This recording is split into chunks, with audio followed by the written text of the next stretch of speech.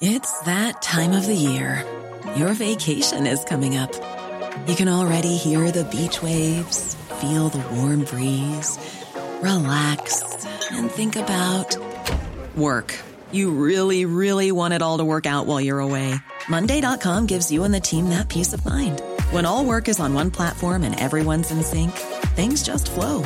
Wherever you are, tap the banner to go to Monday.com. One size fits all seemed like a good idea for clothes. Nice dress. It's a t-shirt. Until you tried it on. Same goes for your healthcare.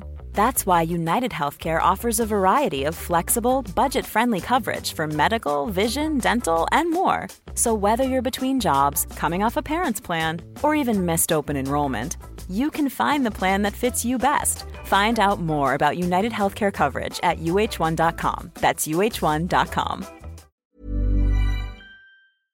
Outspoken with White and Jordan. Hard-edged, hard-nosed, hard to beat. Where are you coming from in this one? Your 100% essential download. Jim White and Simon Jordan. You let this get out of control. Outspoken with White and Jordan. From the world's biggest sports radio station, Talk Sport. Thanks for listening to Outspoken with White and Jordan. Today, myself, Simon and Danny Murphy reacted to Chelsea losing to Middlesbrough in the first leg of their League Cup semi-final last night. We asked, should Pochettino be under more pressure? Plus, with it being a year since Howard Webb took charge of the PGMOL, we assess his first 12 months in charge. And Simon gives his views on Joey Barton continuing to criticise female pundits. Now, we complain, Simon, when it's murky out there and the sky is dark and it's cloudy. And now we're saying, it's awfully cold, isn't it? It's awfully cold. Not a cloud in the sky. Look at that. It's wonderful, isn't it? And that's why you've got on that lovely white polo neck under that cardi. It's bracing is what it is. Yeah. Brace yourself. Bracing, Bolting. quite right. How was it at Murphy Towers when you left this morning? Chilly? Very chilly. Yeah. Yeah, but you're wrapped up well, aren't you? Yeah, well, I was at Wigan Monday night, as you know. Yes. With Mr. Durham and Jim, and I have to say that's probably the coldest I've been this season. I mean, Wigan's not the most inviting place at the best of times. No, it's pretty open there, isn't it? At the DW. It was cold. All the residents of Wigan are now writing in and complaining about the beautifulness of their town. I meant the stadium being open and cold. It's a lovely stadium. That was you. That was you Dave choosing. Whelan built that stadium. It's a good stadium, isn't it? I love Wigan. I actually played at the old one. Yeah, it's a good place. I thought Wigan did well. I thought Middlesbrough did really well last night. Although, what did you make of it, Danny? I mean, talk about missed chances by Chelsea. Where's your head in that? Are Middlesbrough going to get to this final? Well, it reminded me of the semi-final when we played at Palace. And I knew it was coming. I was going to get there first. I knew it was coming. Go on, Danny. When there was all this... celebrations. Yeah, there was. There wasn't actually. That was the no, media there that wasn't. did that. But I thought. Tell us what happened. Liverpool lost at Palace in the first leg. Yeah, and we give them a good hiding at Anfield in the second leg. Where were you in all of this? No, listen, it was my first season. We were in. Was that your first one? Yeah, it was cup semi-final. Was he over celebrating in the stand? No, not Simon. No, not at all. Neither were the players. The controversy. The fans, really. The controversy came out of it because Michael Owen had missed quite a few chances in the game, and they asked Clinton Morrison, and Clinton, being Clinton, didn't engage his brain before he engaged his mouth. They asked him, if you'd had all those chances, would you have scored those goals? And Clinton went, yeah, man. Right. So the next thing you had was that the cocky face of the First Division tells Michael Owen that he would have scored more goals if he'd have been playing. It's a bad headline. So of course we go up to Liverpool expecting to get some outcome. The manager says if we can hold them tight for the first 10 or 12, 15 minutes we'll be all right. We're 3-0 down in 12 minutes. and Clinton misses an absolute sitter in front of the cop. Yeah. Oh, no. Right. But we lose 5-0. On a more serious note, I thought Middlesbrough were terrific. Yeah. Protecting the lead second half was brilliant. It was a real... And actually, the great thing about watching games sometimes is especially teams you don't watch very often, is looking at how they're coached, what the plan was. You know, so good from Michael Carrick. There was a really good shape in the first half. A bit risky because they gave up some chances playing out from the back, but wing backs really high. And down that right side, an obvious tactical ploy to keep getting it in behind there and use the pace down there of Jones. And I thought that Michael Carrick deserved great credit for that. And then the change in the second half, where after about 55, 60 minutes, then the new Chelsea were dominated, they decided, you know what, we'll sit in and take the 1-0. Yeah. And did very well. for a team that hasn't got great inexperience. Never mind losing two of their best players in the first half. By the way, 2 injuries in the first half. I thought it was a really, really great advert for Michael and a great advert for the Championship. Yeah. But I do think Chelsea will have too much in the second game. Well, I mean, it's talk this morning that more than talk, it looks like it's going to happen, that Middlesbrough adding to their ranks today. Luke Ayling, Leeds United, moving there on loan, it would seem. Good player. Yeah, I mean, Michael Carrick, when you look at it, Simon, Rooney has just hit a bit of a roadblock, obviously, in more ways than one at Birmingham City. Yeah. So he's looking for work. Steven Gerrard's found life pretty darn tough in Saudi Arabia. It hasn't really worked out for Frank Lampard, who isn't in a job at the moment. Michael Carrick, he comes out of there from a golden generation of players as one who is really shining. Was he really part of that golden generation in people's minds? What? He was a good player. No, he was a good player. I tried to sign him in 2005 from West Ham. Player. He was a very good player. But not normally when you talk of the golden generation, does Michael Carrick's name get mentioned in that bracket? Is he up there, Danny? Well, I think the golden generation comes from that England team and squad, really, that people talk, and he wasn't in it. Gerrard, he wasn't Rooney, in it, yeah. So Scott, all that. Beckham. Stevie's Golsey Lamb. But the same period. I mean, that's key to what you mean is somebody who's successful in that area at club level and had a huge influence on that Manchester United team. Yeah, I mean, he was a really, really top player, but I don't think he's not generally classed. Yeah, he's not. When you think of the golden generation, you think of the front and the back pages of the newspapers, and certainly Lampard, Gerrard, and Rooney have made those. Yeah. But his Carrick travelled a different way. He quarterbacked Man United. He was a different kind of player, and a very understated one. And he's gone about his business a different way. Now, ultimately, he stepped into the hot seat at United for a couple of games when the Ole Gunnar Solskjaer fiasco was brought to an end. But he's also gone behind the scenes and learned his trade a little bit more. Some could suggest that maybe Steven Gerrard did too. But the point is that Carrick's a different personality, a different profile, a different prestige. He went to Middlesbrough last year. He did well. Started this season, all of a sudden the wheels have come off. With the greatest respect to the achievement, if I know Steve Gibson will take getting promoted over the Premier League every day of the week and twice on Sunday over getting to a cup final, albeit nice to have honours, and if you can get them as an owner of a football club, they're few and far between. Sure. But this is a game where you've beaten Chelsea, and with due respect to us, we beat Liverpool, we outplayed Liverpool, and Liverpool were in their pomp at that time, not a dysfunctional Chelsea side. They were a side that went on and won a treble that season, right? So we beat them fair and square, and we were the better side on the night. But when we went to Anfield, reality kicked in. And I suspect, albeit that I don't think Chelsea are a particularly good side, that it will be a different... This current Chelsea team, though, do you think reality will kick in the second leg? Well, they've got better players. Automatically? Yeah, not automatically, but I assume that it will. Oh, in a one-off game, look, anything can happen. If a sending off an early goal for Middlesbrough, the fans get frustrated, the nerves kick in. Anything can happen in those type of games. But more often than not, 9 times out of 10, Chelsea at home against the Championship side, no matter who they are, will turn them over. Yeah. It's one of those semi-final stories in the Cup that it's a great story. You hope comes along. That did come along. You hope if you're not a supporter of Chelsea, of course. And Carrick, of course, quite rightly was thrilled. It's as proud as I've been, I have to say, and again for the players, knowing them, what they've put in, and how close a group they are, and seeing the stadium and the supporters supporting the lads right till the end when they needed that bit of help for the last 10 minutes or so. Standing there seeing that was made me hugely proud. So it was a good night for that, really good night for that, and hopefully we can create some more of them in the future. So, I mean, it's Liverpool Fulham tonight, Danny, but would a less Premier League-centric final make for a better spectacle and a better story? I mean, what if Borough get there? Well, not a better spectacle, but a better story. Better story. I mean, if Middlesbrough Fulham in the final, yeah, amazing. Someone's making history. So, the meaning of that for the people involved at both clubs would be huge compared to Liverpool, Chelsea, who both were in the FA Cup final, league final against each other 2 years ago, weren't they? Liverpool and Chelsea regularly have finals, regularly have silverware.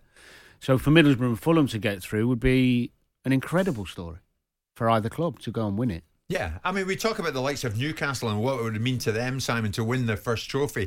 For either Middlesbrough, who of course did it before against Bolton, long time, 20 years ago, or Fulham to go there and win would be fantastic for either of those clubs. I get what you're saying about Steve Gibson. Of course, if you had the choice between winning the Carabao Cup and the Premier League, you're darn tootin' they would take the Premier League, but chance of a trophy is wonderful. Oh, of course it is, and if that's what's on offer, you take it. I mean, I watched the Swansea versus Bradford League Cup final. I don't think it was a great advertisement for the League Cup. with due respect. And with respect Why? to... It was a heck of a story. Well, because I don't think if you're trying to build out the value of a competition... What game was that, did you say, sorry? Swansea Bradford. Yeah, would it beat Bradford 5-0? I was there. All of Bradford went with Fantastic. huge anticipation, But Laudrup side passed him off the pitch. Yeah, you're talking about the sentimental side. I'm talking about the commercial side and the value of the competition. Because when you're trying to get rights and opportunities for it, when you're trying to sell it around the world with Swansea Bradford being in the final, you're probably not going to get very much. But when you've got Liverpool-Chelsea, albeit it probably will be a more interesting game, because Liverpool-Chelsea Cup finals recently have been pretty turgid, haven't they? Yeah. They've been won on penalty shootouts. But they shouldn't have any divine right to be there. The Premier League. Why should it be a Premier League final? That's not what I'm saying. I'm simply saying that if we're talking about the intrigue and the value of it, then yes, of course, getting lesser sides into the final makes the competition perhaps more quintessentially English. But the bottom line is it also makes it look like the old man with a rattle, which is often my accusation about how the Football League portrays itself. It's the Football League Cup. It'd be wonderful for them. They'll dine out, in fact, if one of their member clubs got to a cup final and won it, it would be almost bringing it home, wouldn't it, given it's their cup. Somebody's saying there to you, Danny, this morning, take a bow because of that volley in the semi. Is that true? Was that against Palace? Yeah, you cracked one in? Yeah. Shanked it. Really? Really? Did you look up, Danny, and try and find him in the crowd? Did you find him in the director's box? No, he did the following year when we beat them in the FA Cup. Oh, right. I don't remember. I still don't remember that, but I'll trust you on it. At Anfield. Download, stand well back, listen. Outspoken with White and Jordan. From the world's biggest sports radio station, Talk Sport. We've talked about Middlesbrough, and well done to Borough for getting to the second leg, a goal up against Chelsea. But what about Chelsea, Danny? I mean, when you look at it, is it a valid point that How is Mauricio Pochettino, if this is indeed the case, how is he escaping the levels of scrutiny levelled at the likes of Ten Hag? I mean, he's come out. I looked at it on social media last night, and there were many Chelsea fans going after him, saying, this ain't good enough. I think there's a couple of reasons. One is that the majority of Chelsea fans know that a lot of the players were signed without when he wasn't there, and also without without just the 400 million that he's accountable for. Furthermore, they are doing something that hasn't been done before, Chelsea, which is they're trying to bring in a team or a squad full of young players with potential who are going to then become this brilliant team, guided by him. I think the fact that they've gone that way means that fans are a little bit more forgiving in that I know some are frustrated, but are still a little bit more forgiving and see it as a longer project because of the way they're signing players. Do you honestly think... Well, they have to be, because you can't expect a team full or a squad full of potentially good players, which is what they are. None of them are established. The only player they've signed who you could argue has got a bit of a CV is Nkunku, and he's been injured. He's the one who's had a couple of seasons of a really high level. The rest of them have had fleeting bits of success in various teams across Europe. So you expected Chelsea to be 10th in the Premier League? No, they expect to be better than 10th. But I certainly think the more knowledgeable Chelsea fans wouldn't have expected this season to be particularly great. Really? How can you? I'm looking at Ryan, who I think he's having a pop at us, Simon. Why are you guys in the media so reluctant to give Chelsea and Poch the criticism? Why are you not giving them the criticism they deserve? If this was United or Arsenal, you'd be doing an hour-long piece on how they're somewhat in crisis. Chelsea and Poch are mollycoddled by you lot. Are they? By us? Well, I've made the claim that I thought Chelsea would be up and about it this season. So my you mean top four? Yeah. And I have also said that I never felt Pochettino was the answer to getting them back to winning the leagues. And what I've pushed back against is the narrative they've got an idiot American owner, because that's an easy characterisation. But the interesting thing is that people aren't that interested in Chelsea. That's worse than people having a critical opinion. Chelsea are almost travelling under the radar because they're not operating in people's mindsets having much attention. We focus on them because they spent so much money. But there's apathy, you're right. They're not as big a club as Man United. Ambivalent. They're not as big a club as Man United. No, they're not. Simple as that. No, they're a manufactured club like Manchester City. Man United are one of the biggest clubs in the world, Jim. So everything they do is scrutinised to a ridiculous level. And do you think there's apathy, Simon? Right? I'm with him in that, actually. I do feel that. I don't think there's a headline about Chelsea that I particularly give a lot of attention to at the moment. I think it's fair. Yeah, I think the other difference as well, just quickly on Ten Hag, Ten Hag's been there longer, and I think a lot of his signings that have come obviously directly from him because he's managed them before, he's going to face more criticism. Other than the fact it's Man United, because of he's been there longer and you expect progression. Well, let me put it this way to both of you. Are you both convinced of what Pochettino is trying to do and achieve in the long term at Chelsea? I think he's really good at what he does, and I think you'll see a huge improvement soon. Which is what? Make players better like he did at Southampton. Make players better. And Spurs. Well, definitely at Spurs. I think we will see improvement at Chelsea. There's no way those players aren't going to start learning from him. Of course they'll get better. I mean, the bottom line is I've always felt that Pochettino's all fur coat and no knickers. I think there's a lot about him that gives you the feeling that he's a very good manager, but when it comes to actually delivering an outcome, they don't do it. Now, great, he won the French League. Great. Lille won the French League the previous year. So I would expect him to won the French League with PSG with the embarrassment and riches that they had there. Yeah. But coming to Chelsea, there just seems to be this very... Some people might say it's calm. Some people might say it's him not reacting to the circumstances. But he seems to... Every time I see him hear him doing a press conference... he just seems to be very laissez-faire about it all. It seems to be very relaxed. He's almost so relaxed, it's almost falling over. There doesn't seem to be any urgency. Now, that might just be a style of way he's handling the media, and there might be more intensity behind the scenes. I had envisaged that Chelsea would be more competitive this season. By competitive, I thought I did. The top four. I did. I have to be honest. Well, then, if you did, then why are you suggesting that the Chelsea fans wouldn't? No, when I say more competitive, because you're saying the Chelsea fans have priced it into their thinking. They didn't think it was going to be a great season for them. So at this moment in time, they've got a stink of a season. Well, I mean, as in great season from their own high bar, which is winning Premier Leagues and being. Albeit not for 7 years. And being now. competitive at the top. The world's most dangerous download. Outspoken with White and Jordan. From the world's biggest sports radio station, Talk Sport. I hesitate to think where we're going to go with this, but 1 year of Howard Webb at the PGMOL, Danny, how would you assess his report card? I don't feel... I mean, if standards in officiating communication, and VAR taking us a step forward. The communication from Howard's been really good. And there's a definite... You can feel his desire... So that's a plus. Real plus, yeah. Communication's good. I think it's better in that respect. I still think we've got problems in the competency level of the officials. Too many decisions we're seeing are still really bad, which is worrying still. I do feel for them in some respects in this ongoing handball debate that gets... There's a crossover sometimes with VAR and its efficiency and the officials' efficiency and the handball issue. The handball issue, they're trying to interpret this complex set of rules which handball is when you read through it, which isn't set by them. And I think even some of the officials, well, I know that one or two of them are even bemused and perplexed by it. Not perplexed, but disappointed with it because they'd want it to be a different way, but they're trying to implement the rules. So I feel from on the handball stuff, because sometimes people go on air and talk about the refs and blah, blah, but actually the handball one's a difficult one. And you quite rightly said on Monday night that the players have got to play a part in this when you look at it.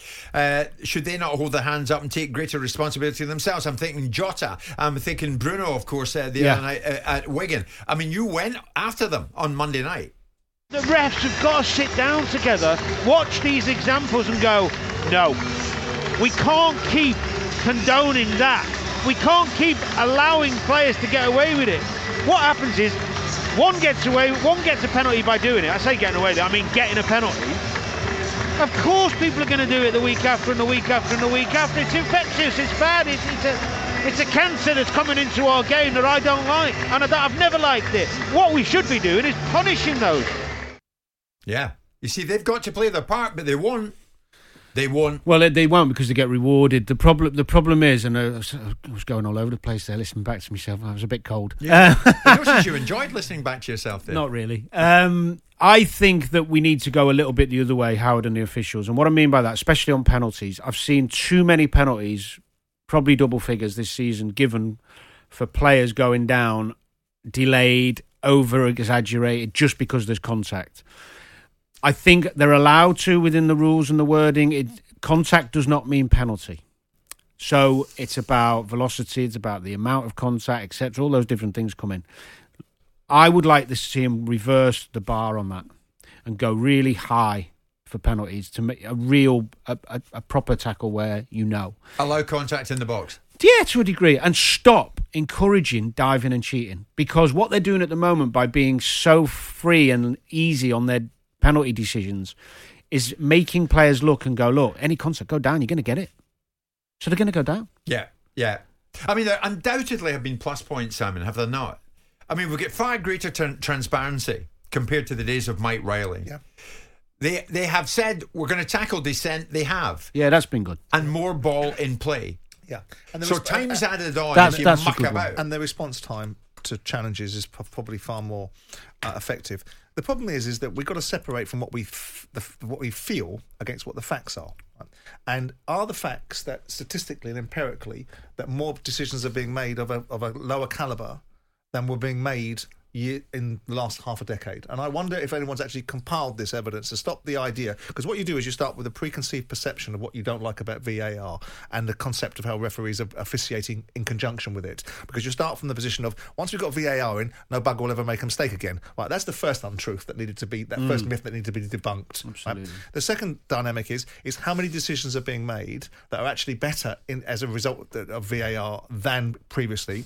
And the third one is to kill the particular problem that it kills everybody in real time, is the lack of spontaneity as a result of it. Now, those are the three issues. I think it's probably undeniable statistically that the decisions that are being made by VAR are probably better as a result of VAR being implemented. But the feel of it, because it's something new, because it's changing certain factions of the game, because it's losing the spontaneity, it's now got this prism that it's being looked at, which is probably inaccurate, because there is an expectation. So I'm willing to wager you, despite what Danny feels, because facts trump feelings, right? I'm willing to wager that if you took a statistical evaluation of what VAR has done since it's been implemented and what was done before, that we would be clearer on that more decisions are being made. There were appalling decisions before VAR came in. There's more correct decisions are being made now. And still bad decisions being made now. The one area that I am really not comfortable with, despite significant support from sections of the media, because the media have gotten behind the idea that referees need more respect. Yeah. And they've latched upon it and think, aha, this is good. This is getting some traction. So we'll get in behind that. The Mail's been very specific about that, doing campaigns about respect your officials. Right? Is the empowerment of officials on the pitch hasn't translated in leaders making decisions on the field where they do not get influenced by the VAR, because the decision with Dominic Calvert-Lewin, the on-field decision was one thing and it was right. Yeah.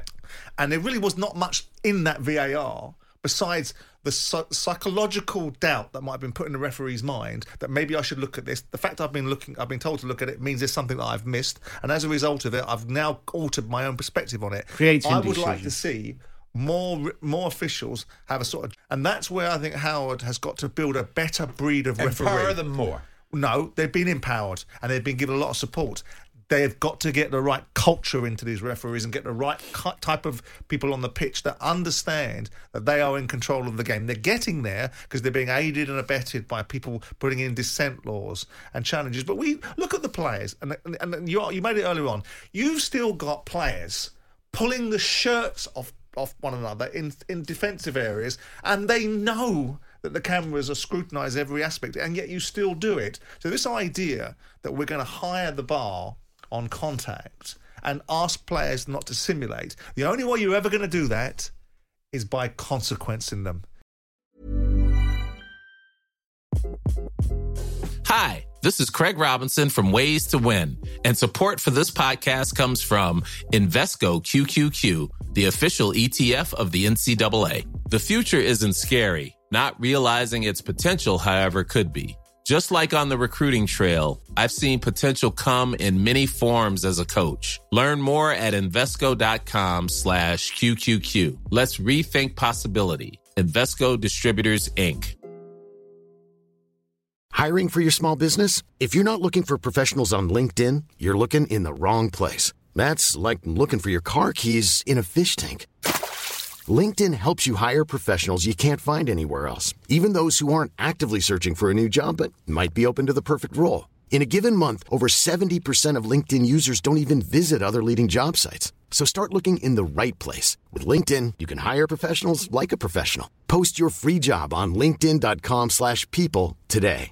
Quality sleep is essential. That's why the Sleep Number Smart Bed is designed for your ever-evolving sleep needs. Need a bed that's firmer or softer on either side? Helps you sleep at a comfortable temperature? Sleep Number Smart Beds let you individualize your comfort, so you sleep better together. J.D. Power ranks Sleep Number #1 in customer satisfaction with mattresses purchased in-store. And now, save 50% on the Sleep Number Limited Edition Smart Bed for a limited time. For J.D. Power 2023 award information, visit jdpower.com/awards. Only at a Sleep Number store or sleepnumber.com.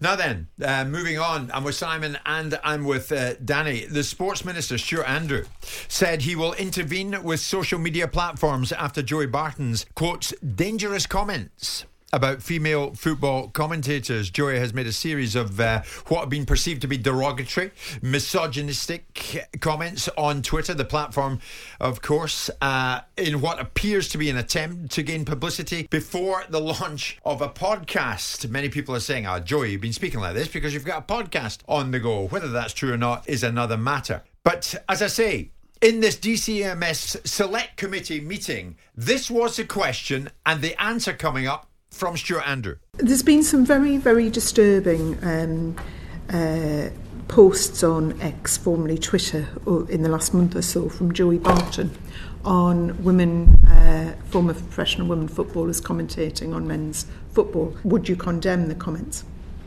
Yes, of course. And, these are dangerous comments that open the floodgates for abuse, and that's not acceptable. I'm always slightly wary in these situations that these sorts of people want the oxygen, and I don't want to fuel that. And actually, if I could put on record my thanks for the amazing contribution that women and girls make to football and sport more generally in this country.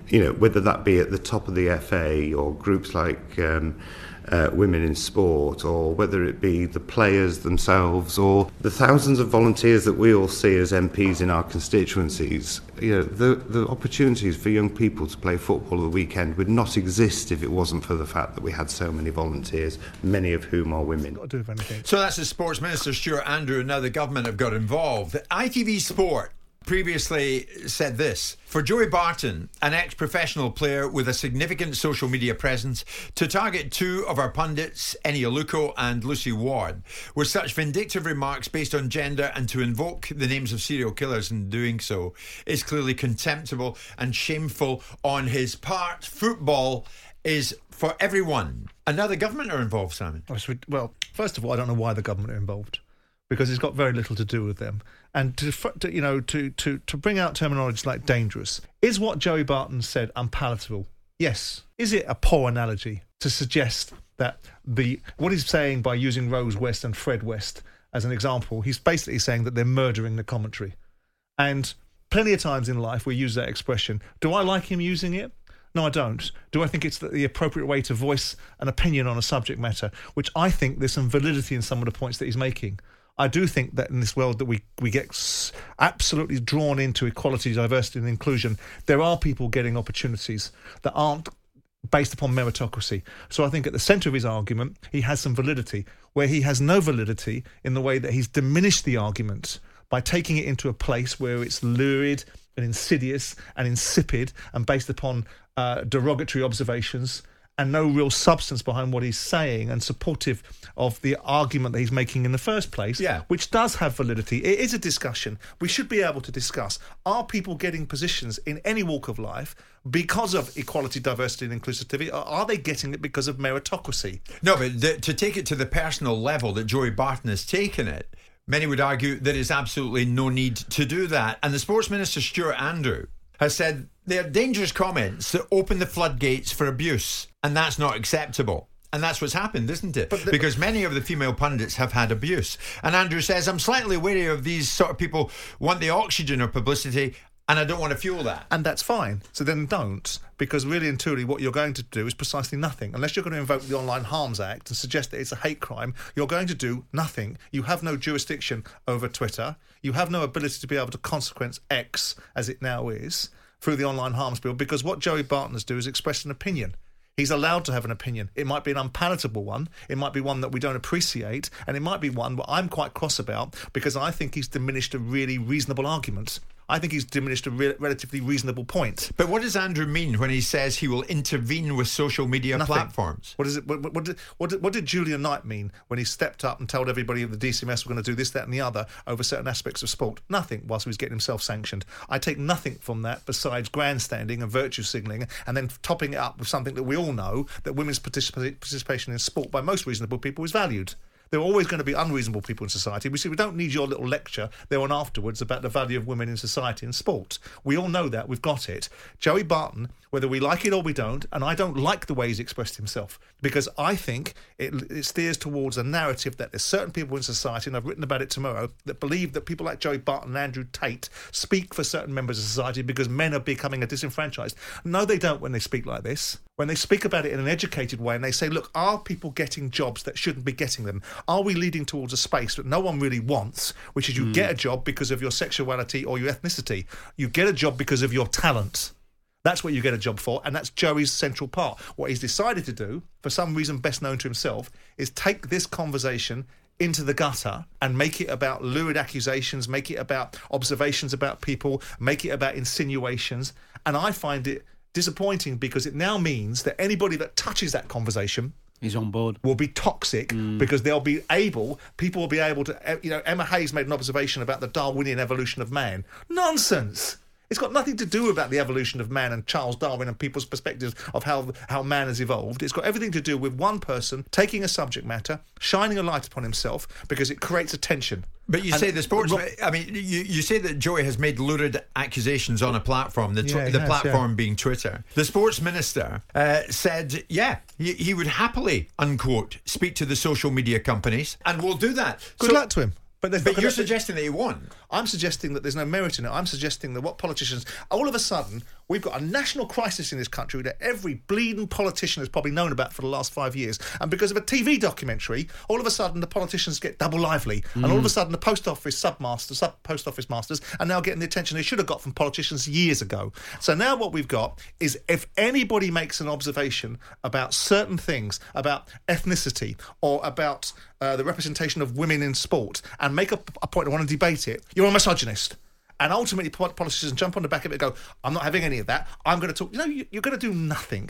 You're not going to talk to the social media networks because you're going to get nowhere with it, because despite whether we like it or not, the only space where probably the argument that goes about freedom of speech is in shouting fire in a crowded theatre. They might make that argument and say it's creating an attitude of abuse. No, the people that follow that kind of mentality are going to have that mentality anyway.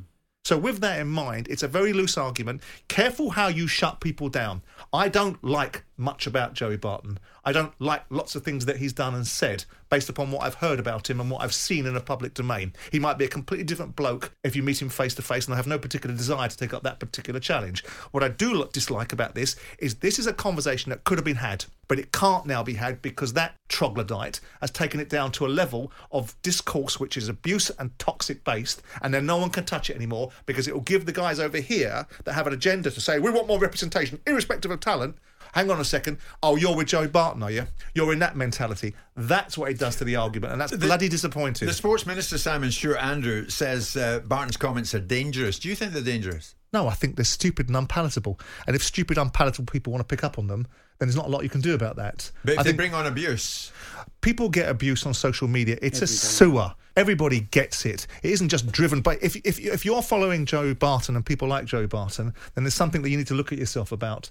The point is that the idea that people like the sports minister, on one hand, say they're going to give it no credence, but on the other hand, tell you that they're going to give it absolute credence by talking to a social media platform about what he's saying.